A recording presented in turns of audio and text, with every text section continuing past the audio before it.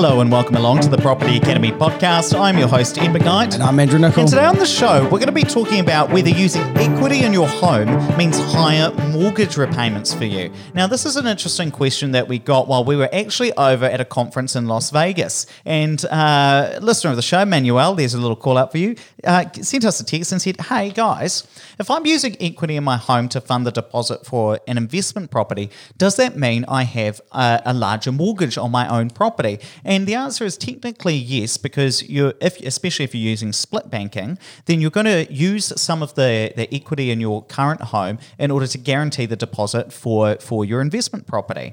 And the second question then was, well, does that mean that there are higher mortgage repayments? And the answer is no. And Andrew's going to explain to us both why the answer is no and also the tax implications that come with it. So Andrew, walk us through how this typically works. So just to firstly cover off how it works if you are borrowing the deposit against your own house. So if you have got your house with, say, the BNZ and you have 50% equity in it, you might then apply for a second mortgage for an investment property. Now, if you do that with the same bank, so BNZ, they might lend you 100% on the investment property, and so it feels to us like we've borrowed all that money from the investment property and it doesn't involve ours, but the bank is linking those two securities in together. If you borrow the money and you do split banking, so you borrow, say, $100,000 deposit, go to Westpac and borrow another $400,000, that feels like our mortgage has gone up, and it has. It has the first way as well. It's just that we allocate that, we think of it as against the rental property because it's one loan. If you borrow the $100,000 from BNZ, yes, your mortgage goes up, but you also account for those repayments in your cash flow of the rental property because your rental income is going to essentially pay for both the mortgages, the $400,000 and the $100,000. So when you do your budget, you're going to include an entire $500,000 worth of debt split against two banks. And so it really doesn't affect your personal repayments. Your personal mortgage should remain exactly as it is.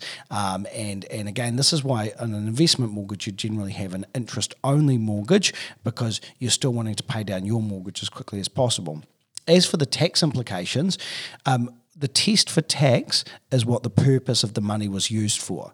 So the fact that the money was borrowed against your house doesn't make it owner-occupied debt. If it was used for an investment purpose, which is to buy an investment property, then it is tax deductible. Similarly, if you had a situation where you leveraged your rental property to buy a new car, that's not tax deductible because the purpose was for a personal use, not for an investment use, despite the fact that it's against an investment property. And just to walk through, again, there is a difference here between the structure of how the deposits work and how the cash flow works. So if you're borrowing 100% of the property's purchase value, of the investment property's purchase value, 80% of that is leveraged against the investment property and 20% of the value of that lending is secured against your own property. But from a cash flow perspective, it is 100% against the investment property. And that's why you sometimes, or actually I should say frequently, need to put in a small top up, which might be $50 or $75 a week, to fully top up the cash flow of that property once you account for things like vacancy and maintenance of these things to keep that investment property afloat. It's because you've got higher mortgage repayments because you've borrowed 100% of the purchase price for it. And there's nothing really that unusual about this because this is the way that most Kiwi investors get started in investment property. Am I right, Andrew? Absolutely. I think most people in New Zealand, if they're starting out buying their first or second rental property, usually that's with equity. And the good thing about that is you're unlocking the equity that you've built in your house that you've got no ability to use otherwise. You need to leverage against that so that you can build an asset base, because while it's in your house doing nothing, it's just lazy dead money.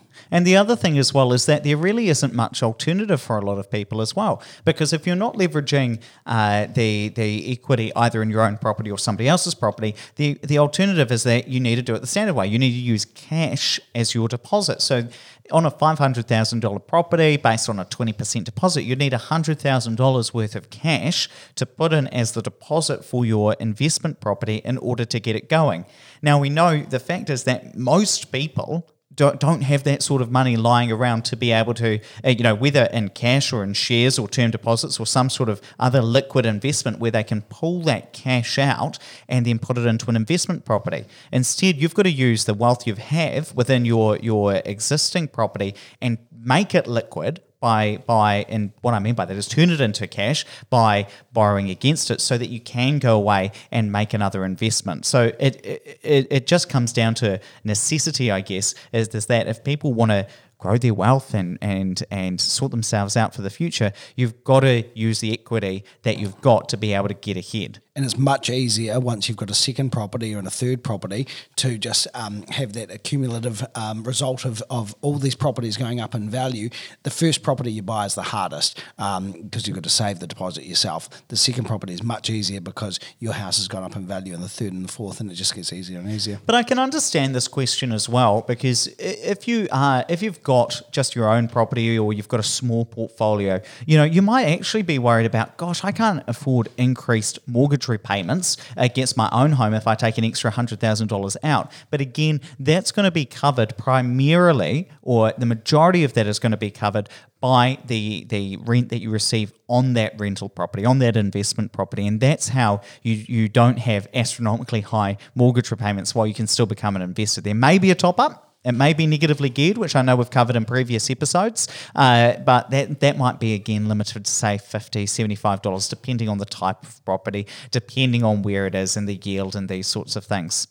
Now, let's wrap it up there, but don't forget to rate, review, and subscribe to the podcast. It really does help us get the message out to more people. And if you've been thinking about getting into property investment for a while, why not just tap or swipe over that cover art? What I'm going to link in there is the Property Investor Quiz. Now, this is a 7-question quiz which gives you a yes, no, or maybe answer about whether you're able to get started. So tap or swipe over that cover art. It'll take you right there.